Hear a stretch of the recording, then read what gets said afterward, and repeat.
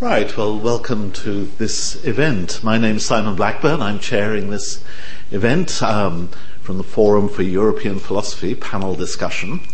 And we're talking about literature and the academic, literature as a resource for other disciplines. And there are three speakers tonight. The first is Richard Bronk, who's an author and visiting fellow at the LSE. He's the author of Progress and the Invisible Hand, the philosophy and economics of human advance, and more recently, The Romantic Economist, which does sound a bit of a, well, I'll leave you to say what it sounds like. Alongside him, there is Margot Finn, who is a historian, professor of modern British history at the University of Warwick, and she has written about the character of credit, personal debt in English culture. So again, we have an economic side, and she's currently working on families in colonial India. And the third speaker is Neil Vickers, who's senior lecturer in the Medicine and Literature programme at King's College London, and he's still in a job. And he has written about Samuel Taylor Coleridge, the medical culture of his time, and his interests centre on the interface between medicine and literature, medicine and narratives of illness, and in general the way medicine has been conceptualised over the years in literature and in narrative. So those are the three speakers. I think they have very different take on the relationship between economics on the one hand and medicine on the other, and literature, and we'll hear the differing views as we go on. The way this is going to work is, after my 5-minute introduction, which I see I've kept to, the speakers are going to speak for a maximum of 18 minutes each, and that is going to give us time for questions from the floor, which I shall moderate. Thank you very much. Richard.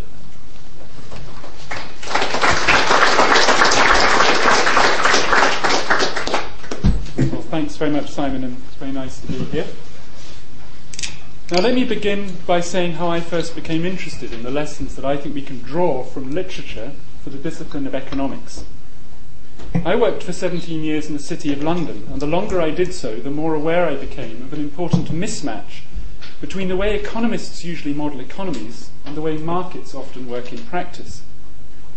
In a nutshell, economists use equilibrium-based models and assumptions of rationally optimizing individuals, while the markets I saw around me were dynamic and creative processes driven by relentless innovation, self-reinforcing spasms of euphoria and despair, and the massive uncertainty that these imply. There were some regularities of behavior, of course, but as often as not, these seem to be a function of socially learned norms and ideological frames of reference. And it suddenly struck me that if economists wanted to make better sense of these phenomena, there was much they could learn from the Romantic writers of around 2 centuries ago, who had analysed social organisms and the role of imagination and emotion in unsurpassed depth. And the result, nearly a decade later, but fortuitously timed, was my book, The Romantic Economist, which Simon mentioned, where I argue that Romanticism is indeed a surprisingly fruitful source of different assumptions, models, and metaphors for economics. What I want to focus on this evening is just one facet of my arguments there, namely that Romantic literature has much to teach us about the nature of the discipline of economics itself and the prerequisites of good economic analysis. So in the limited time available, I want to persuade you of 2 general points. The first is that Romantic and postmodern philosophy and the techniques of literary criticism they inspire can help elucidate the nature of economic discourse. When you think about it, many of the questions central to literary criticism are relevant to understanding the discipline of economics. Does economics, any more than literature, imitate reality? And if so, does it imitate some ideal reality or the messy reality of everyday life?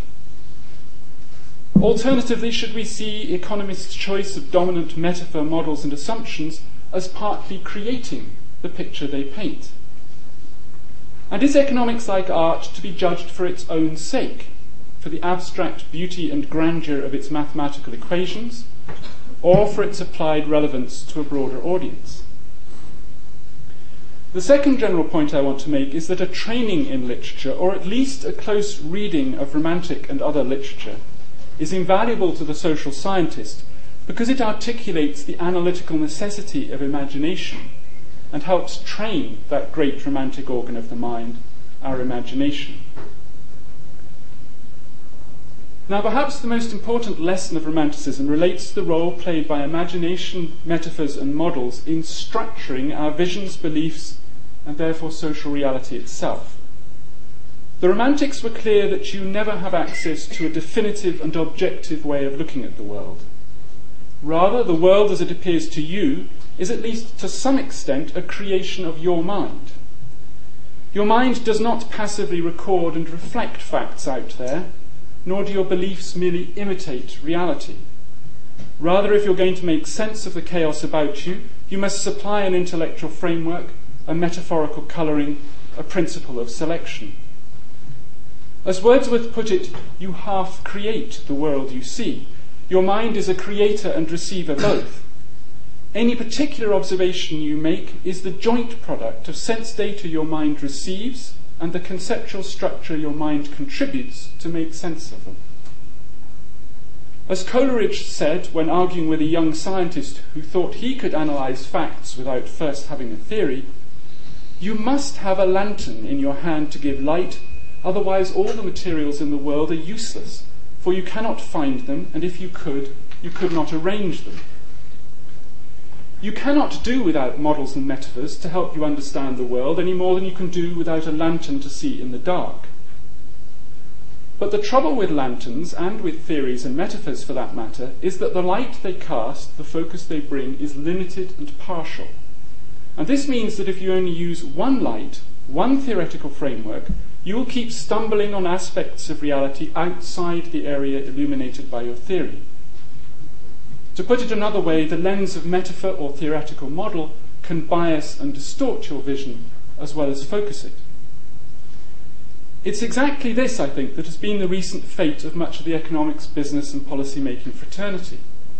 Before the economic crisis erupted, most central bankers, treasury officials and financiers were so convinced that the Greenspan approach to monetary policy, the efficient market hypothesis and neoclassical economic models were sufficient, and had so internalized this one perspective that they were simply not predisposed to see the problems that were emerging because their theoretical and conceptual framework had no place for them.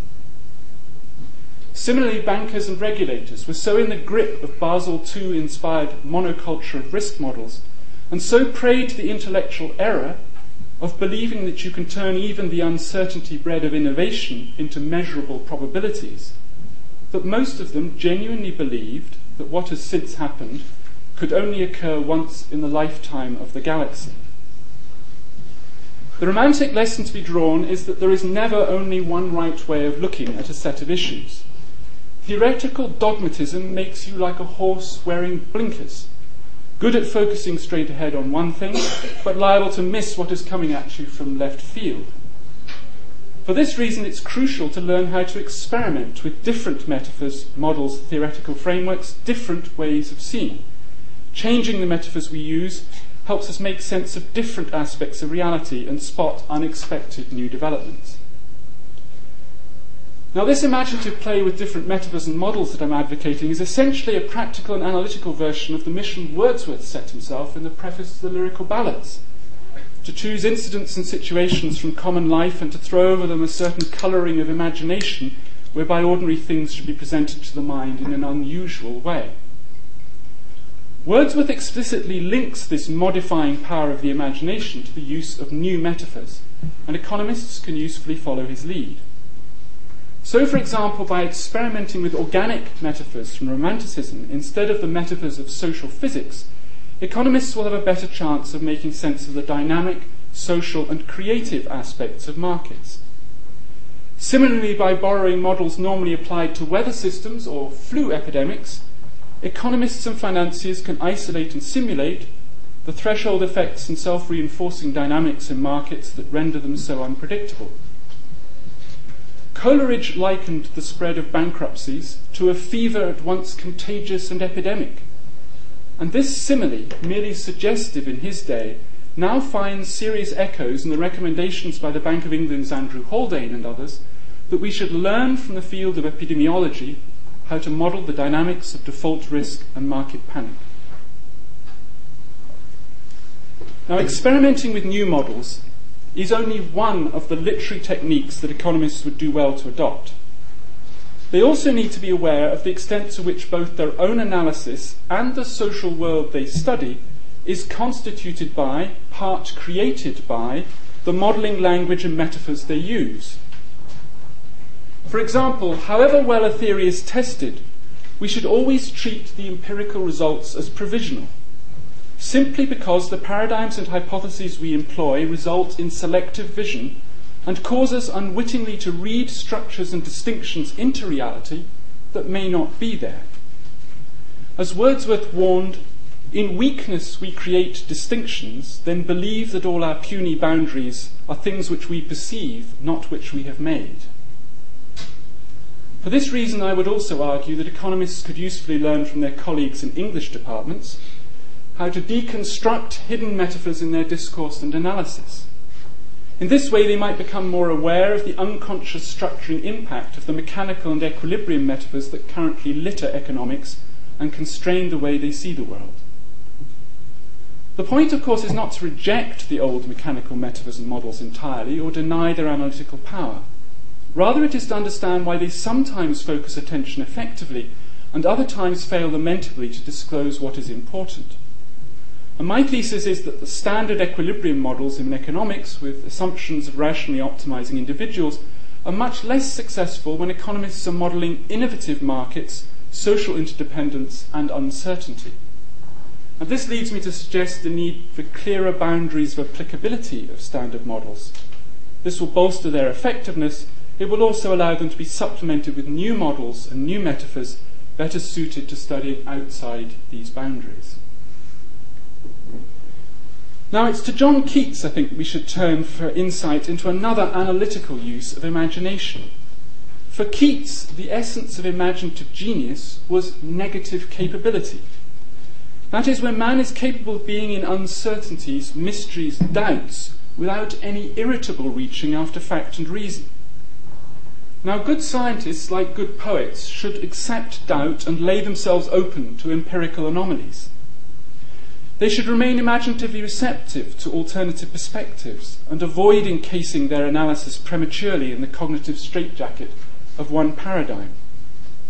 At some point, of course, economists, like other scientists, need to specialize in one particular modeling language. But the choice of which one to use should be driven by an open-minded assessment of the nature of the research problem, not by prior commitment to a particular theoretical framework. The same is true, incidentally, of policymakers. They too would do well to display more of Keats's negative capability, to be more open to new ideas and not rush to impose their favoured interpretation on the facts as they see them. Policymakers cannot operate without theories and models, without lanterns to see in the dark, but they can remain open-minded about which ones to use and alert to inconvenient pointers as they show up. For this reason, it's essential for the government machine to ensure that the economic policy advice it provides politicians is not structured solely in line with dominant theory or party ideology. Now, let me finish now by recalling an insight into the value of literature for social scientists articulated by one of the founders of the London School of Economics, Beatrice Webb. In her autobiography, My Apprenticeship, Webb argues that real insight into human motivation and behaviour only comes to those possessing the faculties of sympathy and analytical imagination. And she acknowledges the important influence on her own thinking of poets and novelists. But why should we see the imaginative power of sympathy as a key analytical tool for the sociologist or economist? Should they not rely instead on dispassionate analysis of data and clear-headed axiomatic reasoning to gain insight? Well, to understand Webb's point, you need to remember a crucial distinction between the social and natural sciences. social sciences, unlike natural sciences, interpret a pre-interpreted world. The behaviour studied by economists is already structured, in part at least, by the socially formed languages, norms, and economic theories that individual actors have internalised. This means that you cannot fully explain socioeconomic behaviour unless you've learned to empathise with, the better to interpret, the mindsets and conceptual structures that influence beliefs and reasons for action. Without analytical imagination, the conscious effort and unconscious ability to place yourselves in the conceptual shoes of those whose behaviour you study, you are always liable to miss key aspects of human intentionality. For example, you cannot, I submit, fully understand the behaviour of Swedish people in relation to their welfare state and taxation policy without understanding the deeply entrenched cultural and social norms that structure their reaction to economic incentives. For this reason alone, it is helpful for social scientists, including economists, to be schooled in the disciplines of literature and modern languages as well as mathematics. A purely scientific training may not equip us with the required sensitivity and imaginative openness to varied ways of life and thought. So to sum up, we need to be aware of what Deirdre McCloskey famously dubbed the rhetoric of economics, the extent to which economics is suffused with metaphorical colouring, and its direction driven by the rhetorical power of mathematical beauty. We need to learn how to experiment imaginatively with new metaphors and models, display analytical negative capability, and master the imaginative art of interpreting socio-economic systems structured by theories and norms that are alien to us. And finally, we should remember what Adam Smith knew, but modern economists have generally forgotten, that imagination plays a role in science and sentiment drives economic behaviour. And if you accept even half of these conclusions, you may agree that economists have much to learn from literature and the other arts of the imagination.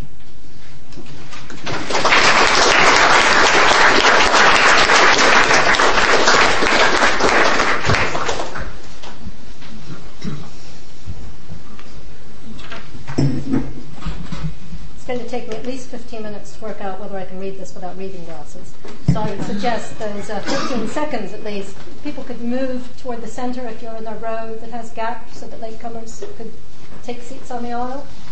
I always say this to students and lecturers. It would be very social of you if you were to do that, creating gaps on the end. Brilliant. That's great. I think I can read this.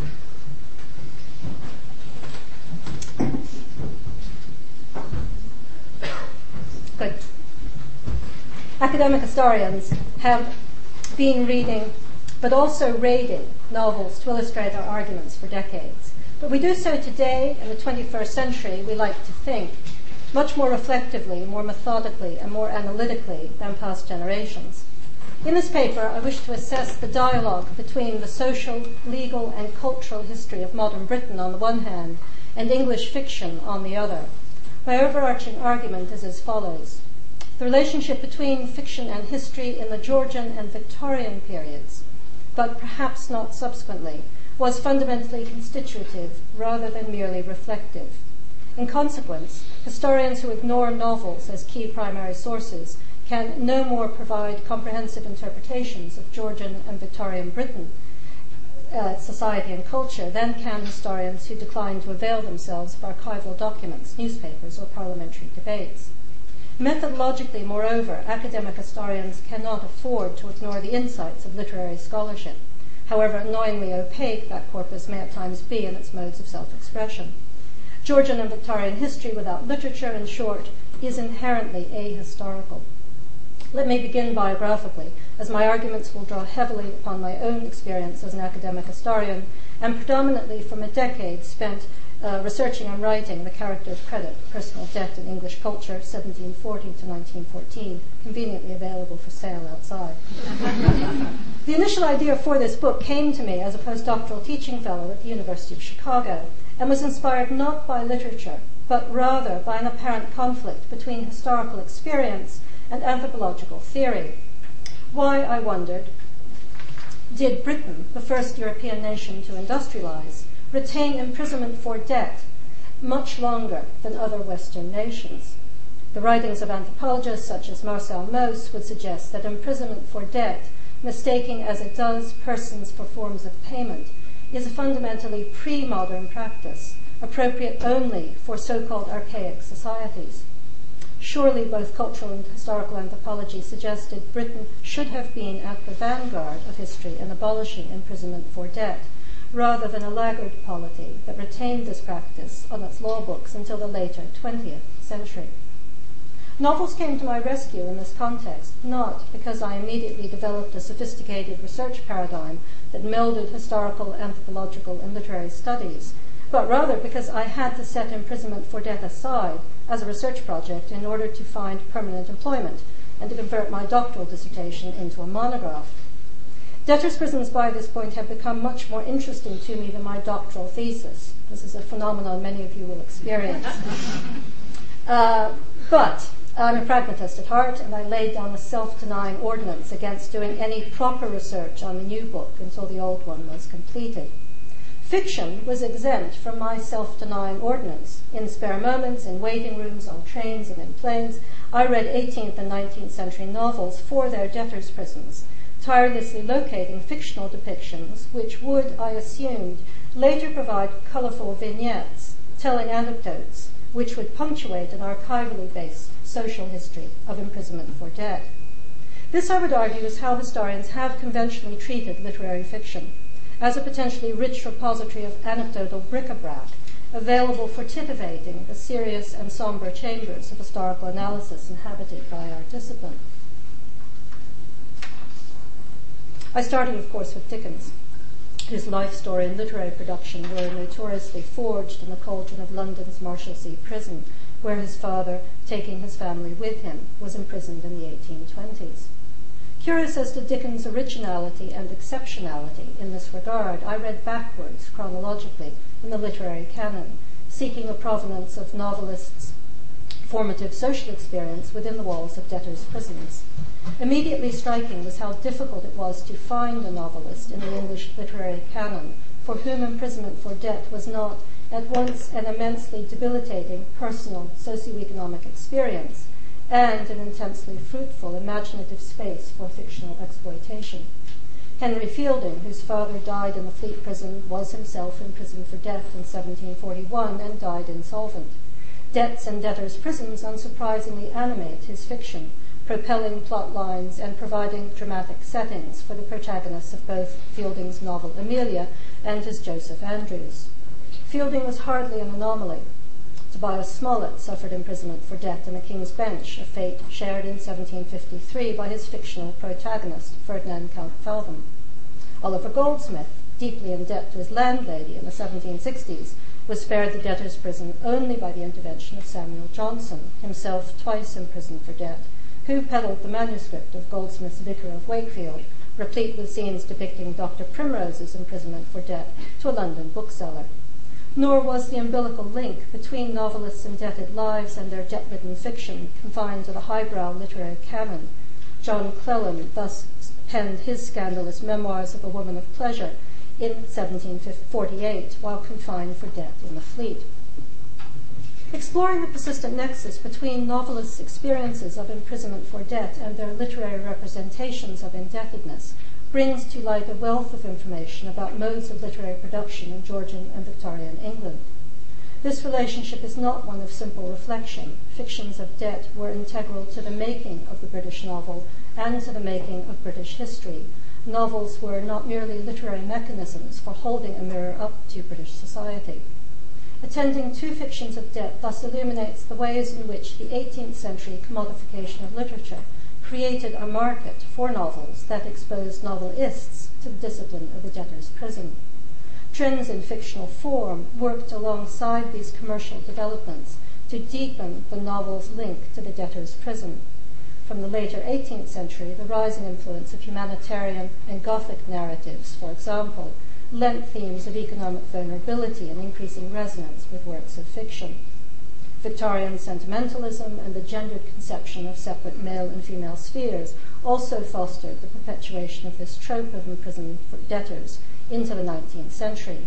Not only Dickens in Pickwick Papers, David Copperfield and Little Dorrit sustained this tradition, but also, for example, William Thackeray in Pendennis, and Anthony Trollope in novels that included Framley Parsonage, The Three Clerks, and Phineas Finn. And then in the 1860s, it suddenly stopped. What stopped was not imprisonment for debt in England. This practice peaked in 1906, a year which saw 12,000 debtors imprisoned in England, and the practice continued to a lesser rate until 1970. What stopped in the 1860s was the fictional depiction of imprisonment for debt, a literary convention as old as the novel itself. From Defoe and Smollett to Dickens and Trollope, novelists had been fashioned by and were fashioners of fictions of imprisonment for debt, using this legal institution as a springboard for analysis of topics that included Christian ethics, market morality, the social obligations of the property classes, and the inherently dangerous connection between debt, credit, and female sexuality. Later writers such as George Gissing, John Galsworthy, Oscar Wilde, and H.G. Wells returned to these very themes, but they did so without stepping, literally or imaginatively, into the precincts of the debtor's prison. Silences are troubling to historians. Our two instincts in response to encountering silences is first to fill these gaps, and second, if we can't fill them, to abandon them. Here, I think, literary analysis provides a salutary perspective, for the notion that silences can and must be read or interpreted is central to literary scholarship. Failing to find novels depicting imprisonment for debt after 1860, and God knows I plowed my way through a tranche of second-rate literature to try and find them, I was forced instead to find ways of reading the persistent literary silence of later Victorian and Edwardian writers in the face of the conspicuous perpetuation of imprisonment for debt as a legal practice. Here, a lively and thought-provoking strand of literary analysis elaborated by legal scholars proved essential. From the 1980s, studies such as Richard Posner's Law and Literature and James Boyd White's Heracles Bow have argued convincingly that the law is at one and the same time an institutional and a discursive system, that law is constructed not only as rules and policies, but as stories, explanations, performances, linguistic exchanges, as narratives and rhetoric. What was it institutionally and discursively, I thus asked, that changed in the 1860s so as to silence English novelists' sustained historical and imaginative engagement with the debtor's prison? The answer to this question, I think, lies in the rise of the county court system and the demands that we recognize both the institutional biases and the discursive limitations of small claims litigation in England. The 1860s saw decades of antagonism to imprisonment for debt in England, which had been stoked in no small part by Gothic, romantic, and sentimental fictional depictions of incarcerated debtors, culminate in the abolition of imprisonment for insolvency by the superior common law courts. Individuals owing personal debts could now, for a payment of £10, avail themselves of the bankruptcy statutes, previously accessible only to merchants and tradesmen, and they could thereby escape imprisonment of their persons for their debts. In contrast to the superior courts, however, the county courts retained their right to imprison defendants tried for small debts. Their defendants were overwhelmingly working-class men, incapable of paying the £10 fee required to file for bankruptcy. Hitherto a legal practice that had swept the poor, the middling sort, and the property classes into prisons across England and Wales, imprisonment for debt now became emphatically plebeian.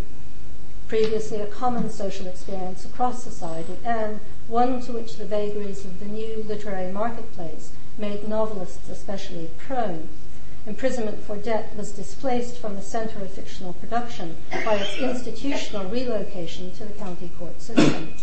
Unlike the jails to which the superior courts had committed their debtors, in which wives and children lived with fathers and each day saw the constant influx and egress of visitors from the outside world, the county courts incarcerated their plebeian prisoners in closed, regimented, disciplinary institutions lacking in literary allure. County court litigation's discursive form, moreover, reduced its ability to provide an imaginative substrate for fictional imaginings of imprisoned debtors.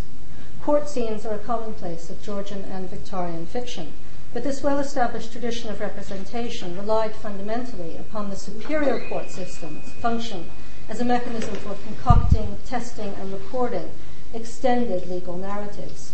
Barristers representing clients in these superior courts of law were paid to articulate elaborate stories about litigants, their motives, personalities, and deeds.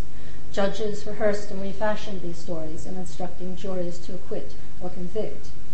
Newspapers made profits by recounting these intricate proceedings at length in their columns, and legal treatises enshrined them for posterity in case law. All these narrative processes lent themselves to fictional representation and reinterpretation, for they were themselves inherently forms of fiction shaped by literary tropes and genres.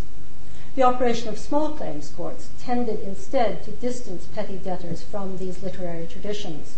To be sure, county court judges were well read. They were steeped in the English literary canon's entrenched fictional conventions. The diary, for example, of H.T. Atkinson, who presided over the Leeds County Court in the 1870s, records not only the judge's veneration for Dickens' fiction, but also his own imaginative identification with Oliver Goldsmith's most iconic imprisoned debtor, the Vicar of Wakefield's Dr. Primrose. And there's one wonderful entry in which this county court judge, before he goes off to court to try cases, laments that he's just like Oliver Goldsmith and can't pay his own debts, and then goes on to the court to imprison debtors from there. But the litigation of small debts in the county courts typically took place without the presence of solicitors or barristers, in the absence of juries, and indeed often without the defendant's presence at the trial itself. Tried in bulk, county court debtors were only exceptionally of literary interest to the newspaper press, much less to writers of fiction, who now only exceptionally shared the imprisoned debtor's fate. Once wielded as a powerful weapon in reformers' campaign to abolish imprisonment for debt, indeed, novels now emerged as a rationale for maintaining the county court's powers to incarcerate petty debtors. The flagrant abuse with which Little Dorrit was written to illustrate has been entirely blotted out from the statute book, one tradesman's newspaper thus trumpeted in 1880. The abuses of the debtor and creditor system that belonged to the old law furnished some of our brilliant novelists with more than one pathetic situation, rousing public opinion so much that these abuses have been swept away, another newspaper noted a few years later. Together, then, the discursive and the institutional operation of the novel and the county court system worked to remove imprisonment for debt from the later Victorian and Edwardian fictional conscience, even as they ensured the continued flow of plebeian debtors into historical prisons.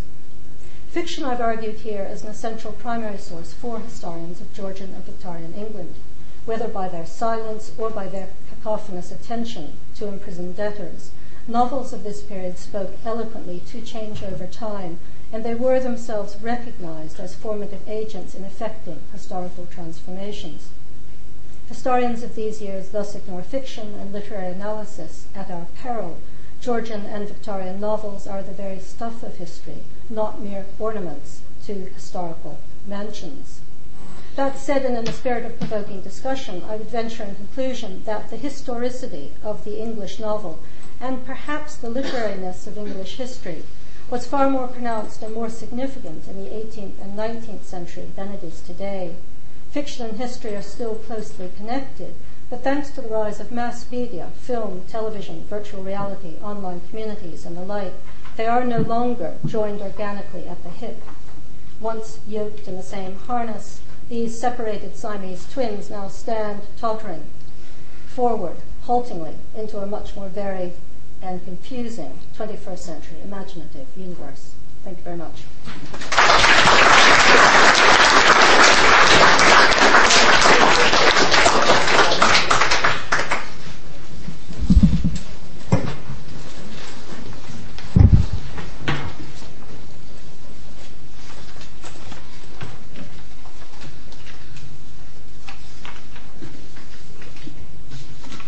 Well, first of all, may I say what an honor it is to be here and to thank Richard and the LSE and the Forum of European Philosophy for inviting me to speak at this event, and also to say how burdensome it is to follow two such eloquent speakers.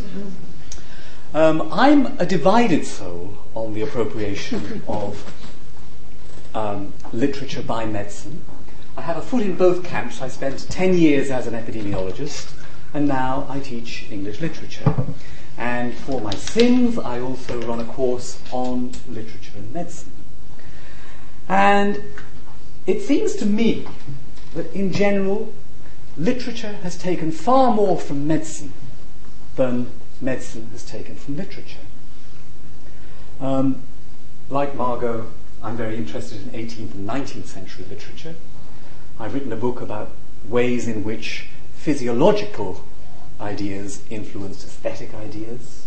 They were clearly thought of as flourishing in the same hedgerow in the Romantic period. But I'm also very interested in the present. Now, when I think as a literary scholar about what literature has got from medicine, well, there's the comedy of humours, Ben Jonson, all those Renaissance people. The Simpsons, by the way, is a comedy of humours. There's no learning. People are their constitution. They are the peculiar blend of humours. There's sensibility, probably the most successful medical idea ever to flourish in literature. The idea that our nature is determined by our neurological makeup. And some people are very virtuous or very ingenious and prone to get nervous disease. And so much 18th century literature is predicated on that idea. You might think of, for instance, Sense and Sensibility. Long 18th century.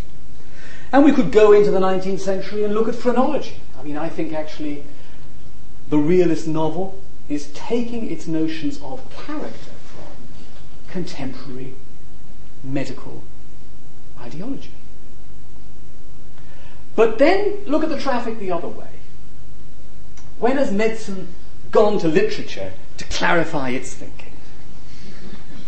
Not very often is the answer. There are some striking cases. For instance, when Maudsley and some of the early child psychiatrists in this country began writing about the possibility of child psychosis, it's absolutely extraordinary how often they cite Jane Eyre. Why? Because although they were treating children, they were treating so few that it would have been very easy to identify the children in question. So instead what they did was, of course, the 19th century is the century of the child in literature. The radical innocence of childhood, as Yeats calls it. It's what Dickens is all about. They quarry literature for examples of the psychotic child. It starts early. They tell lies. Jane Eyre. And Jane Eyre is quoted again and again in the early journals of the 1850s. So that's one example. The other example is, of course, Freud and the case history. Freud's case histories are almost novels. I mean, they're novel length for one thing. They're 150 pages. They're written with great ingenuity, and they're not bound by criteria of absolute consistency, he says. There's this explanation, in parallel there's that other explanation. But generally, when you find medicine going to literature, as of course Freud does all the time, it's in psychiatry. And that's because psychiatry doesn't have a medical model very consistently. So literature has a stronger voice as anything else.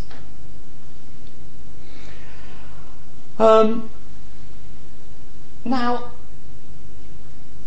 in the 1980s and 90s, a remarkable movement took root in the States which tried to appropriate literary theory and the theory of literary criticism for the medical consultation. There was a book by Catherine Montgomery Hunter called Doctor's Stories, which attempted to say that all medical knowledge was narrative knowledge. you meet a patient, you don't know what's wrong with them. You can consult a book, but actually there is a moment of epistemological nakedness when you've got to decide, has this person got condition A or condition B? It's a nice idea, but actually in the era of high-tech medicine, it's quite false. Medical knowledge is histological knowledge. It's knowledge derived from large numbers. And the fact that we come to it in narrative form is, in my opinion, neither here nor there. Actually, there is a hierarchy of how we know medical things, and at the top is the randomized control trial. And so I never want to lose sight of the fact that if I have cancer, I want my surgeon to know how to reset my tumour. And I don't care if she's never heard of Proust. And that just won't go away. You know? Now, at the same time, there are movements teaching literature in medical schools. It's happening all over the United States. And I think for a certain subclass of medical student, this is really great, because literature awakens in them a sense of the moral complexity of being a doctor. Just the moral complexity of being a doctor that you will get from, for instance, Middlemarch. This is well worth knowing about. But again, I'm not sure it's a contribution to medicine. It's only an indirect one, insofar as it's a contribution to helping you bear your life as a doctor. Very important contribution. But it's a doctoring contribution rather than a medical contribution, I think. Now, more important than all of this right now, it seems to me, is the proliferation of memoirs and fictional works delving into illness, quite often major illness. This is relatively new. I think it's happening 20 years. William Styron, Darkness Visible, often used to date it. There are exceptions, but we're now in the era when you can make a movie like The Diving Bell and the Butterfly, or Iris, where you can describe how you manage your colostomy. Confessional boundaries have massively lowered. And it seems to me that the things that memoir writers are writing now about sickness are far more valuable than what was being written, say, 20 years ago, which was much closer to the model of the self-help book. The self-help book, of course, hasn't gone away, and there are healthcare systems. Is anyone aware of DIPEX? Many people here will be aware of DIPEX, the database of patient experience. You can go onto dipex.org, and you can enter into the search engine any condition at all, and a series of MPEGs will come back to you. You can talk, patients will be talking to you about the condition that you have, condition X. And the point about condition X is that it's telling you what to expect as a patient in the NHS. It's not telling you about you. It's narrative from the point of view of the healthcare provider. The memoirs, on the other hand, I don't have time to talk about any of them at length, are talking about what illness means in the context of a whole life. And this, it seems to me, is something that all doctors should be exposed to. A very good example, and I'll conclude by just describing it. It's a book that I think some people here are bound to have read. Hilary Mantel, Giving Up the Ghost. And this is a book which has illness on every page. Hilary Mantel was a sickly child, and it's magnificently written, absolutely magnificently written. She also had an extremely confusing childhood, where her mother took a lover, moved him into the house with her father. She was never allowed to discuss this. She has this notion that she's going to turn into a boy when she's 4. Somehow that never quite comes off. And her childhood is characterized by very heavy, burdensome secrets. She then goes on to describe the endometriosis that has cast a terrible shadow over her adult life. Undiagnosed endometriosis becomes, in this narrative, the heir to countless childhood bafflements. And because it's a very subtle, insidious condition, it takes about 14 years to have it diagnosed. In the meantime, she is sectioned, put in a psychiatric hospital as hysterical, has extraordinary akathesic reactions, that's to say psychotic reactions to some of the drugs she's put on, until eventually the whole thing is described. By which time, of course, her life's pattern is finally settled.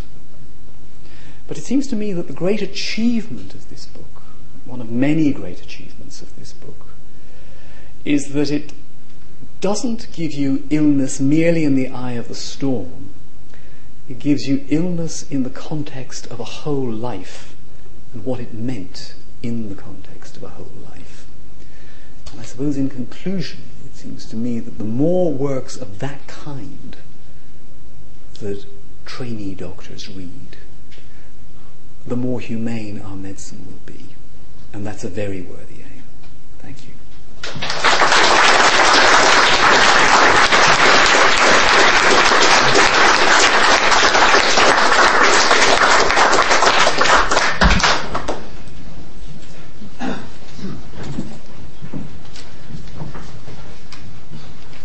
Well, I think the burden of punctuality has so terrified our speakers that we now have some 40 minutes for questions, and I think I'll start the ball rolling, if I may. Okay, there are 3 different perspectives here. From Richard's perspective, the use of literature, the use of imagination that literature expands, is of direct benefit to economists. They need it, because otherwise they get locked into pet theories and idiotic views of human behaviour and so on.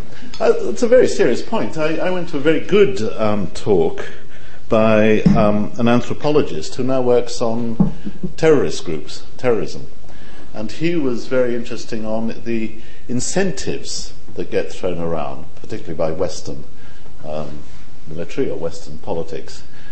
So, for example, you might say to Iran, if you don't behave in such and such a way, we'll, invoke economic sanctions. Or if you do behave in such a nice way, we'll give you economic aid. And this, of course, is good orthodox economics. X plus 10 quid is better than X. Except, of course, if you think, there are many, many situations in which X plus 10 quid is not better than X. Suppose, for example, I look after my neighbour's dog while they're away for the weekend. I would expect, and the neighbour might come back and thank me. Let's call that X.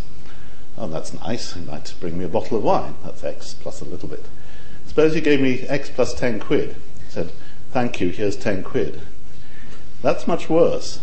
That's destroyed the sense of reciprocal friendship, trust, working together, dignity, something in the nature of friendship, which ideally is the relationship with the neighbour. Might be in the relationship I supposed I had. I might have been quite flattered that he asked me to look after his dog, but then as soon as the cash nexus comes in, that's gone, so it's lost.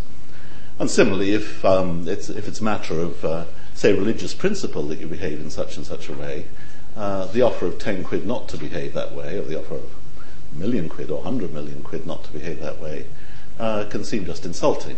It's undermining your dignity and your genuine commitment. So I think in that kind of way, a little narrative, I mean, I'm no novelist, and I just made up the scenario with the neighbour and the dog, but an imaginative narrative can alter your perception of the theory. Richard said something very interesting there, that this was because economists interpret an interpreted world. That is, they're dealing with human behaviour, and human behaviour already takes place under a system of thought. I've talked about friendship or dignity or self-worth or self-esteem, the sort of things that might go on in a relationship with a neighbour.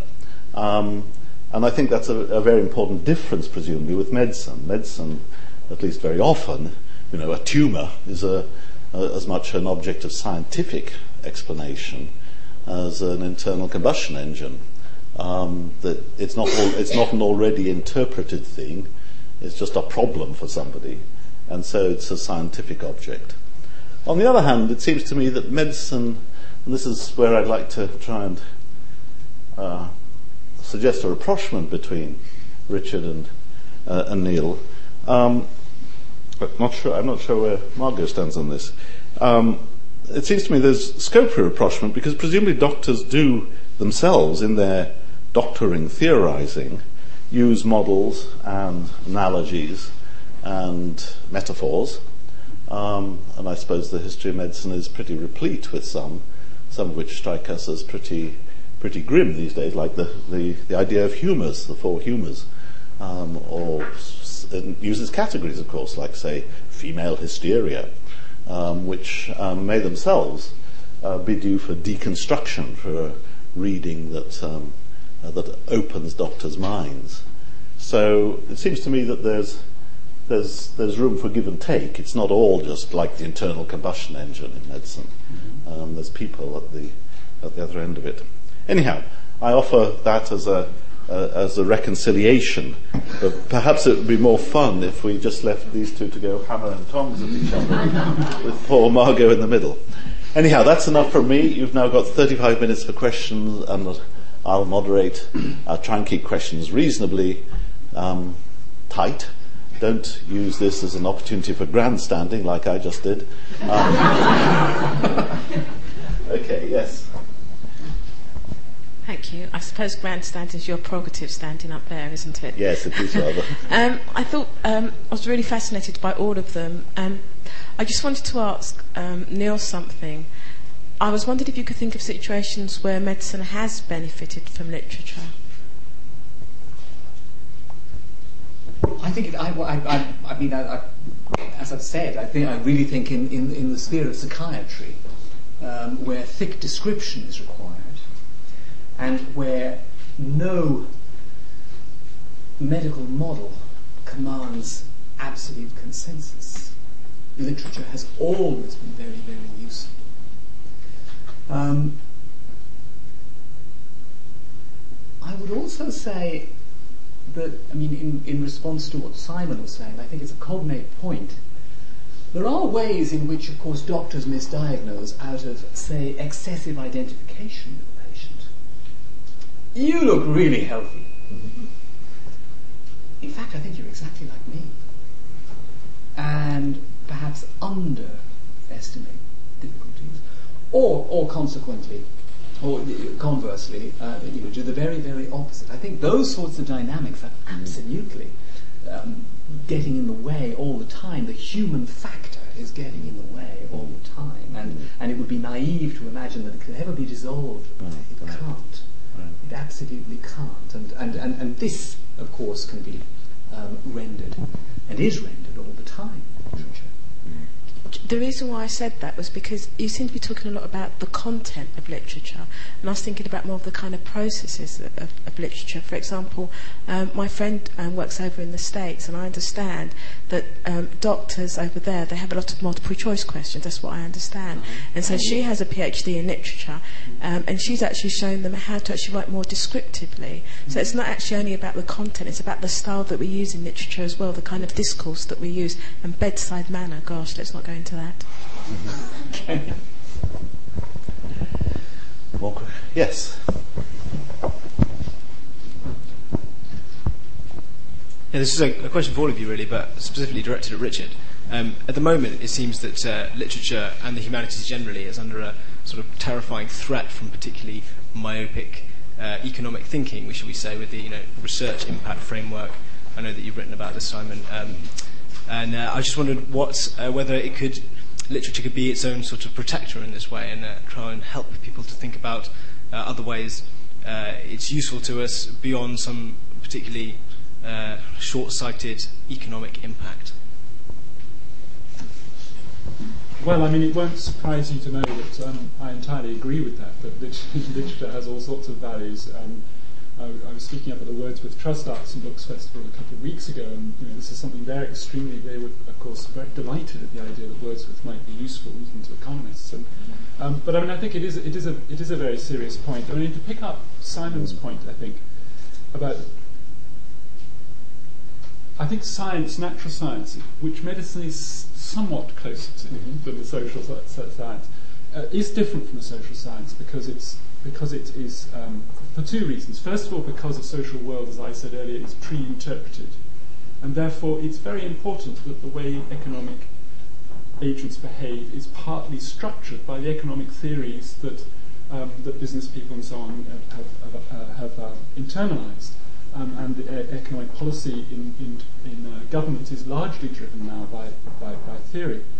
But it's also, I think, for a different reason, which is that economists are often, not always, by any means, and I have to say that very clearly here, are slightly old-fashioned scientists. I mean, my brother, for example, is a nuclear physicist, and for physicists, the idea that imagination, as Adam Smith would put it, helps to connect together the discordant phenomena of nature is something that is completely natural to them. The idea that there are incommensurable perspectives on physics, that there's quantum mechanics, there's chaos theory, there's Newtonian physics, all of these are very important. All of them tell you something that's important about the multifaceted world, and you cannot reduce them to a single unified theory.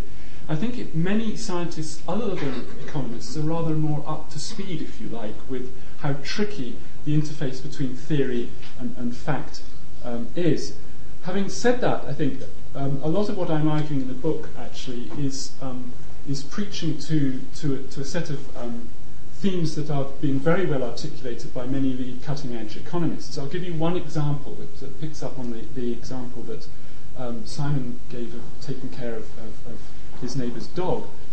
George Akerlof, the Nobel Prize-winning economist, partly made his reputation by something called the efficiency wage hypothesis, which takes gift exchange as a simple idea, that if managers are loyal to their employees will be loyal back to managers, and that will solve all sorts of coordination problems. It'll be a lot cheaper than spying on emails and all the other things you have to do now in modern firms. And he uses this to explain a rather important economic issue, which is why is it that wages don't tend to fall to the market clearing rate during a recession? He says, well, it's fairly obvious, actually. Good companies don't want to breach that bond of loyalty with their good employees by cutting wages. They want to reciprocate to their loyal employees, so wages remain higher in a recession than they would need to be to clear the market and allow the unemployed to get back in.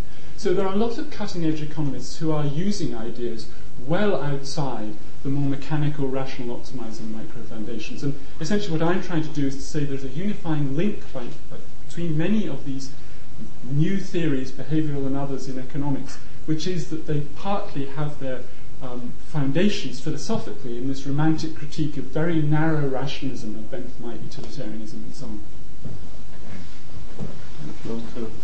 Well, I suppose in response to the original question, in a way, the funding mechanism in the higher educational system forces us to reify into units that map onto disciplines.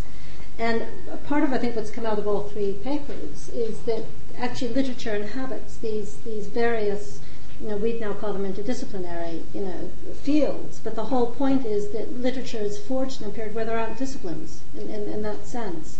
So I think that we've lost in the 21st century the ability to recognize literature almost everywhere.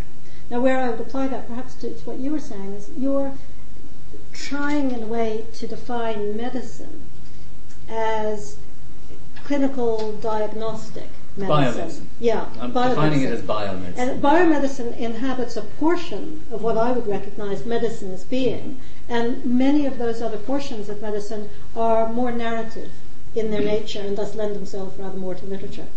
Yes. Average length of a consultation is 7 minutes in London. The consultation with the GP, that was in 2005. I don't have more up-to-date figures. And I mean, I hear people like Oliver Sacks and co calling for these longer, for longer consultations, more of the patient point of view, etc. And I think this would be very, very good if it could be had, but I'm not sure it will be. And I also think that rather than talking, maybe you need to go in an MRI machine, have a CAT scan, or your tumour could grow that much longer in the course of a long consultation.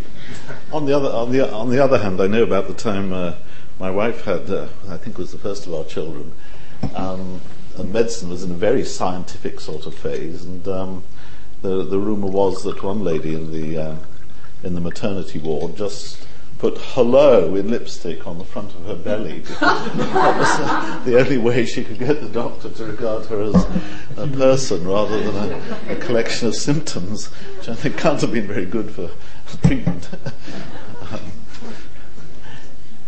Yes? I'll try not to grandstand, but might meander a little bit. I would pick up on Ackloff and also on medicine and try and ask a question about training, about interdisciplinarity, which you all exemplify in the university.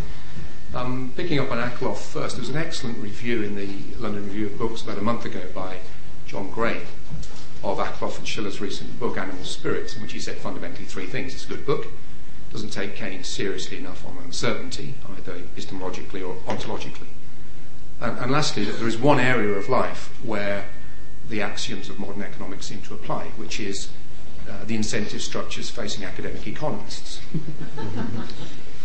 Now, like you, I don't want to sort of push it too far. I think many good things are happening in modern economics and political science, but this sort of creation of a monoculture I don't think was so evident in the 1970s. And, going to Neil, when I was an undergrad in the 70s, I was once supervised with a medic who in his third year at Cambridge was able to take any course that he liked. It was quite astonishing. I don't know whether that's the case now, and I wondered if the three of you might like to reflect upon the responsibilities of the modern university, given the pressures that we're all facing, to try and encourage the sorts of attitudes that you all seem to want to endorse.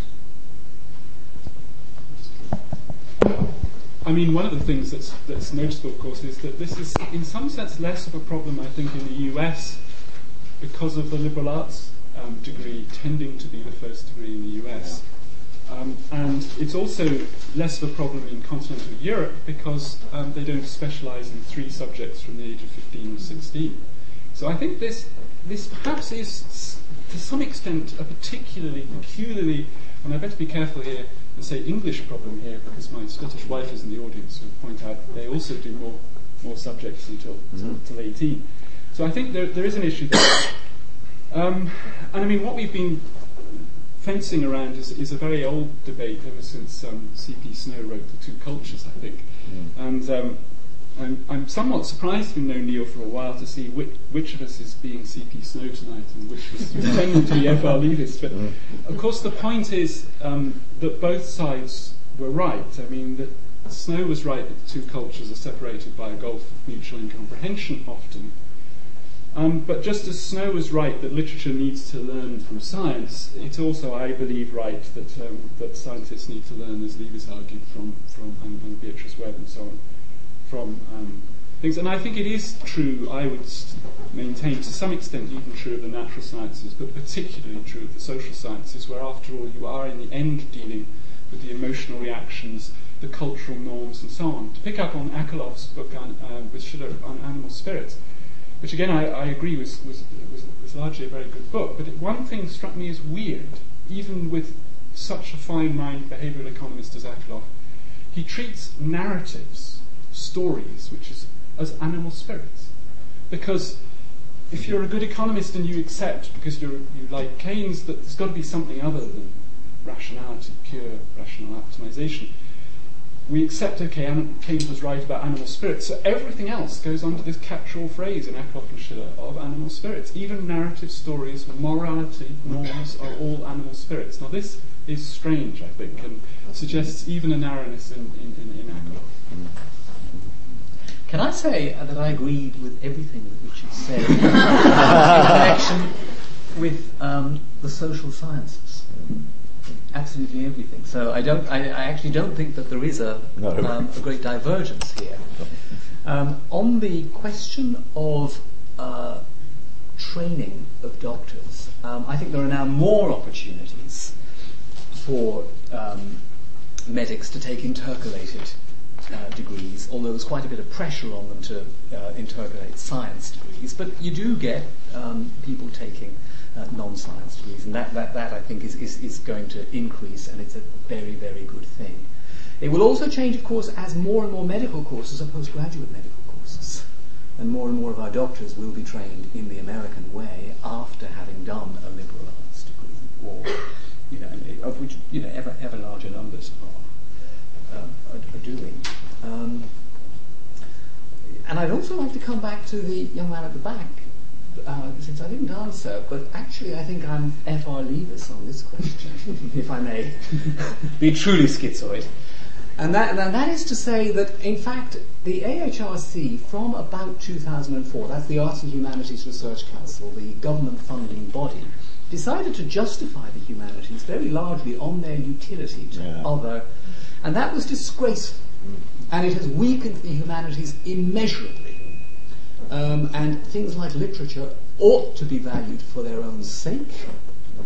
The value of a literary work lies in the experience it gives, and not merely in its instrumentality to other disciplines, though of course I wouldn't deny that such instrumentality exists. But I think of late there's been, partly because of all this fad for interdisciplinarity, that there just hasn't been enough valuing of the thing for itself. I mean, for what it's worth, the Arts and Humanities Research Council receives about 100 billion a year, which is quite a lot of money. The total Research Council's budget, the 7 research councils, is 2.5 billion. So Arts and Humanities gets about 4% of the amount that the government gives to research in the UK, if you exclude research on weapons. If you bring in research on weapons, it's another 2.5 billion spent by the Ministry of Defence. And so, in fact, arts and humanities, which would include such things as trying to understand what motivates Persians, what their history is, what the religious traditions are, what the philosophical traditions underlying Islam are, all that, that gets 2% of the nation's research budget.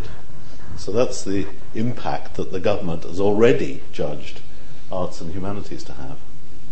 Yes?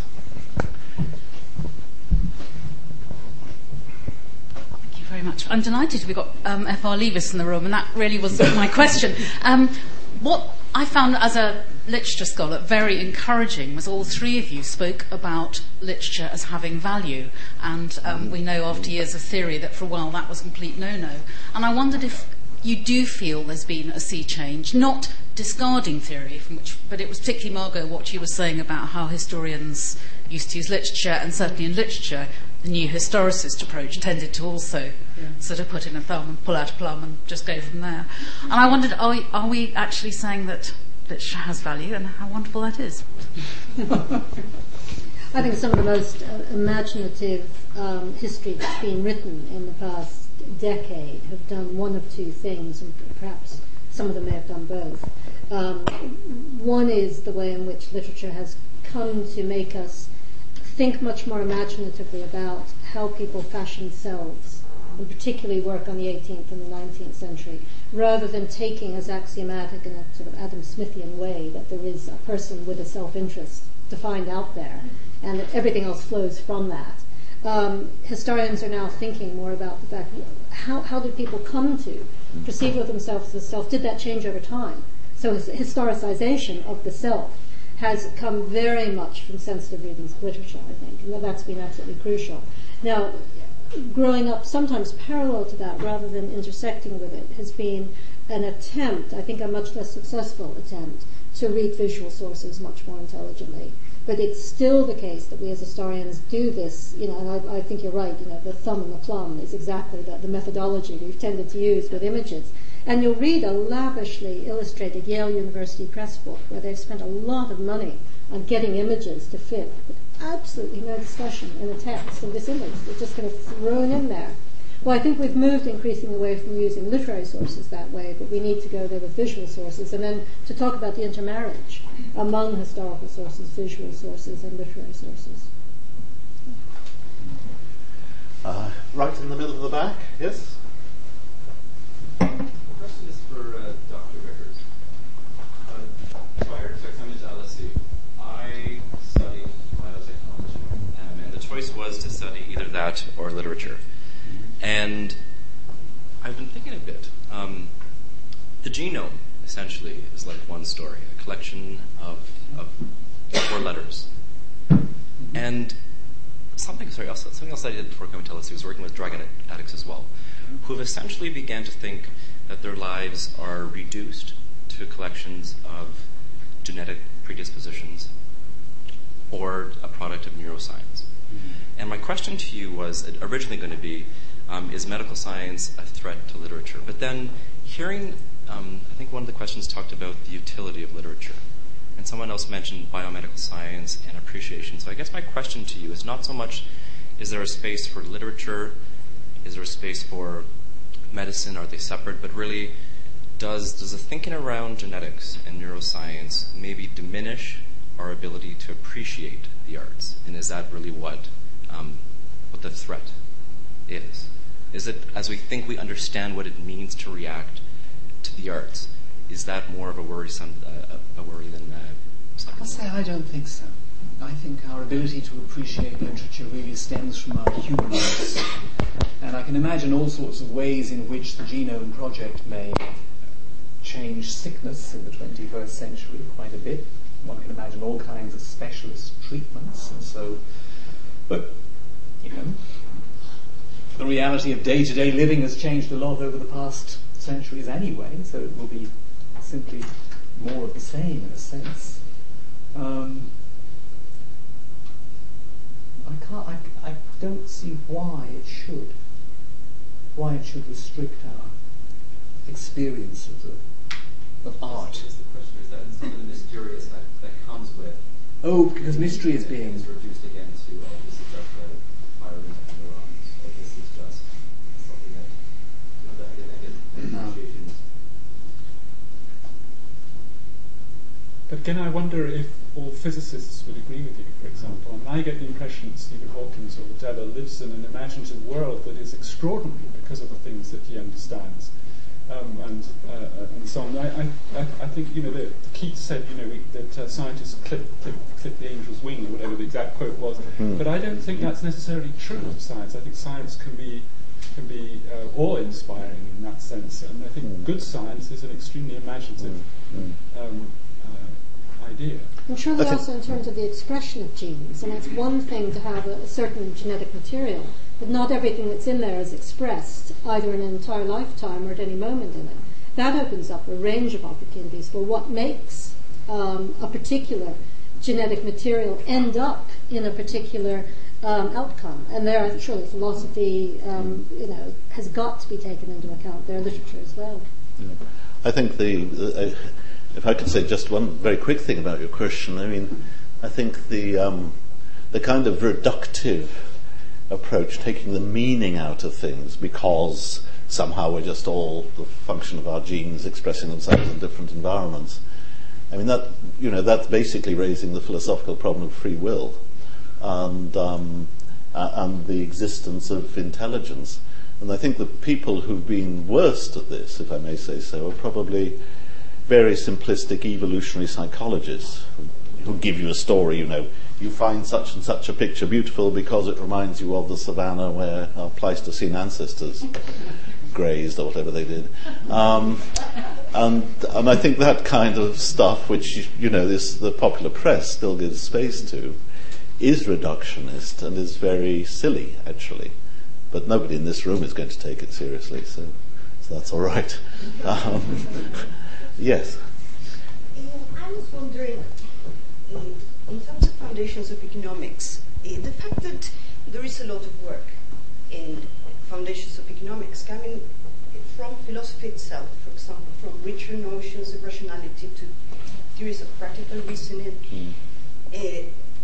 imagination from the perspective of evolutionary psychology, and they don't seem to have a clear connection to literature. So does that undermine the... So they don't seem to? They don't seem to have any direct connection. You can work in foundations of economics from philosophy and have no mention to literature at all. So does that pose a problem to what we've been discussing? I mean, I think the topics that I look at in the book, in every single case, with one very slight exception, I'm building on the work of leading-edge economic philosophers and economists. And so every single aspect of kind of either revaluing, replenishing the values of economics or replenishing the conception of human motivation and so on, is being talked about somewhere in economics. What I think is not sufficiently appreciated are two things. First of all, the extent to which all these different critiques of the narrower standard neoclassical framework are linked historically and in a very important way by being part of this romantic critique of narrow rationalism. And it's not a critique of rationalism, it's a critique of a narrow version of rationalism that was particularly Benthamite, and that unfortunately had a huge impact on the evolution of economics.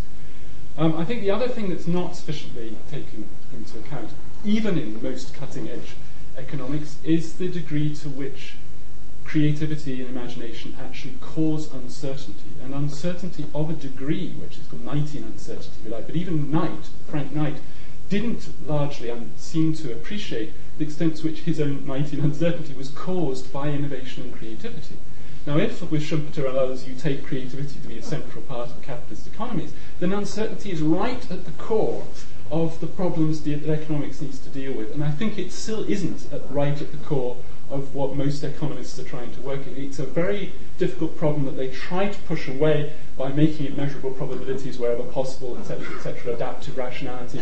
But none of these things quite get to the central problem, which is that there's this, at the core, this uncertainty we create by the free choices we make, by the new imaginative ideas that we have, and so on.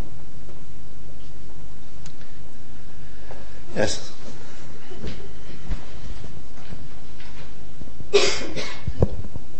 My question's for Neil again. You were talking about using literary models to help psychiatrists, which I thought was really interesting, but when you start transposing that back to literature, do you think you get problems in the same way that you get 100 Freudian Hamlets suddenly? And there's a problem of having a sort of extension of biographical fallacy when you say this character behaved in this way because we've retrospectively diagnosed them with whatever problem. And how do you deal with that as a... Yeah, I think clearly the scope, the danger that you identify is very great. But I think there are also very fine books that manage to... I mean, I don't know if people have read the new Siri Hustvedt, The Shaking Woman, which describes at some length her own extraordinary neurological condition, rooted in her reaction to her father's death.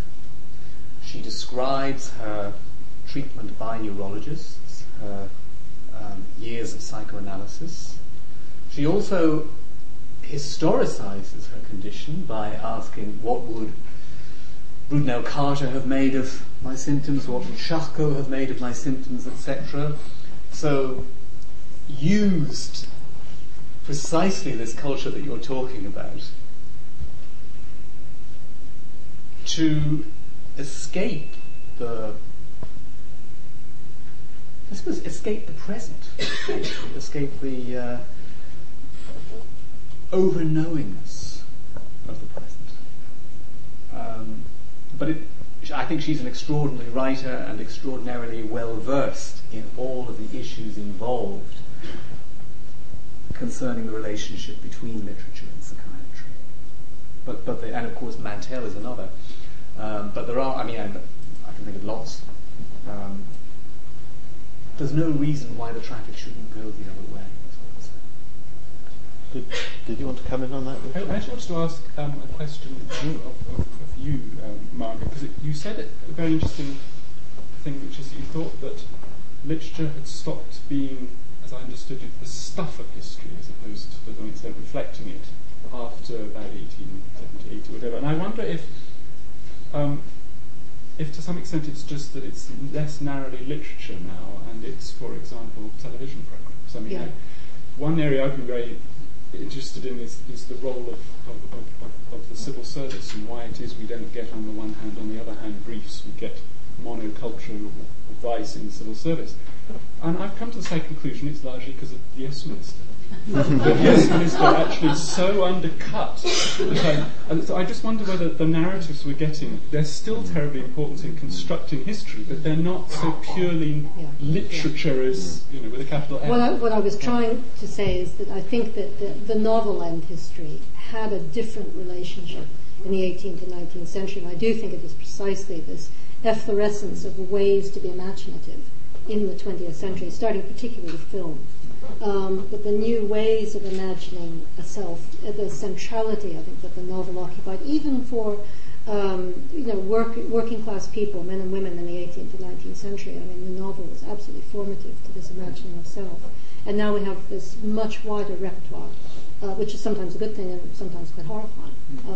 But I think it goes back as well to the ways you were describing how to come to own your disease. Well, you go online. That's going to be where you will actually have something. I'm not advocating this. I'm saying that this is available out there, that you only have 7 minutes with your GP, but you could have 70 hours with other sufferers of this disease. So it's a very different emotional and imaginative repertoire. It's often said, by the way, that the flashback symptom in post-traumatic stress disorder, or what we now call post-traumatic stress disorder, which is a very different thing from shell shock, though the two are often conflated, actually is a function of cinema. That there is no record of it before the 1930s. And the first literary record of it is Goodbye to All That, which I think is 1929. But after the First World War, nobody is talking about shell shock in terms of flashbacks. We've got 4 minutes left, and there's quite a lot of hands. So what I think I'll do is allow 3 people to make their own question, not statement, question, and then you can wind up. Is that all right? Okay, first. Well, it's an observation, really. Richard, I wonder if you could imagine a romantic mathematician.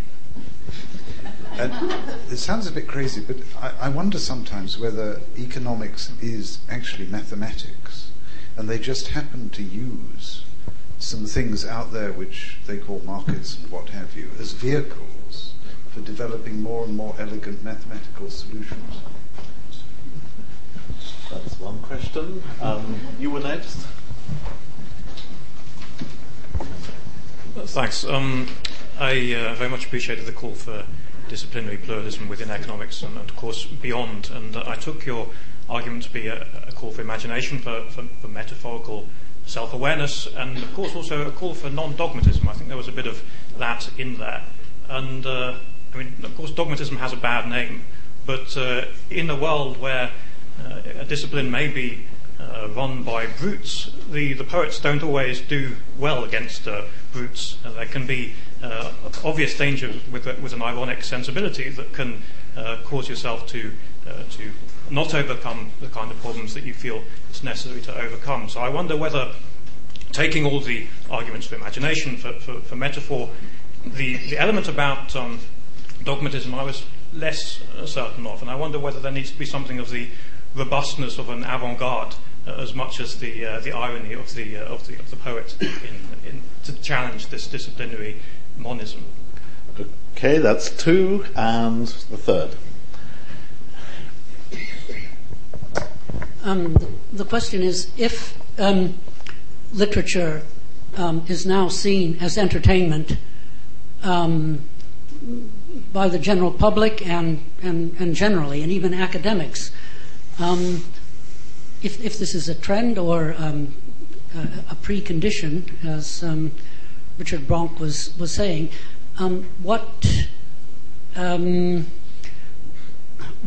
use is there, or how would one get to using literature as a resource, both for academics and to a wider public? Okay, thank you very much. Maths, the avant-garde, literature as entertainment. You start. Okay. You set all this up. I thought that's what you were going to say. On mathematics, I think mathematics is, as I understand, those of you who can understand it well, which is not me, that the beauty of maths is something that a lot of mathematicians respond to, and I think in many cases that's what a lot of economists are responding to. They're responding to the beauty of their mathematical models, and forgetting that it's only one language among many for trying to understand the social world. On literature as a resource, well, yes, I absolutely, that's what I'm arguing, but I also would very much agree with what Neil said, that it has huge value in itself, and I'm not in any sense suggesting that literature should only have a derivative value. And on the dogmatism point, I think this is absolutely right, that the eclecticism, if you like, has to be disciplined, and it has to be hard-headed. And without wanting to go into the details, in the book I try to argue at which points in the research cycle, particularly the definition of the problem, you need to be much more open-minded and so on. But of course, at some point, you need to plump for one set of models and use those, and then perhaps come back and revisit whether that's the right approach at the end. But in other words, what I'm trying to argue for is getting the benefits of paradigm focus without all the costs, not junking paradigm focus research. Anyone else? Well, we've gone 7:30, so I think. Do we have to be out of here, or can we? I think we can probably carry on if we want. Oh, right. I'm sorry. I've been draconian. I don't know. On the other hand, some of us need a drink, so.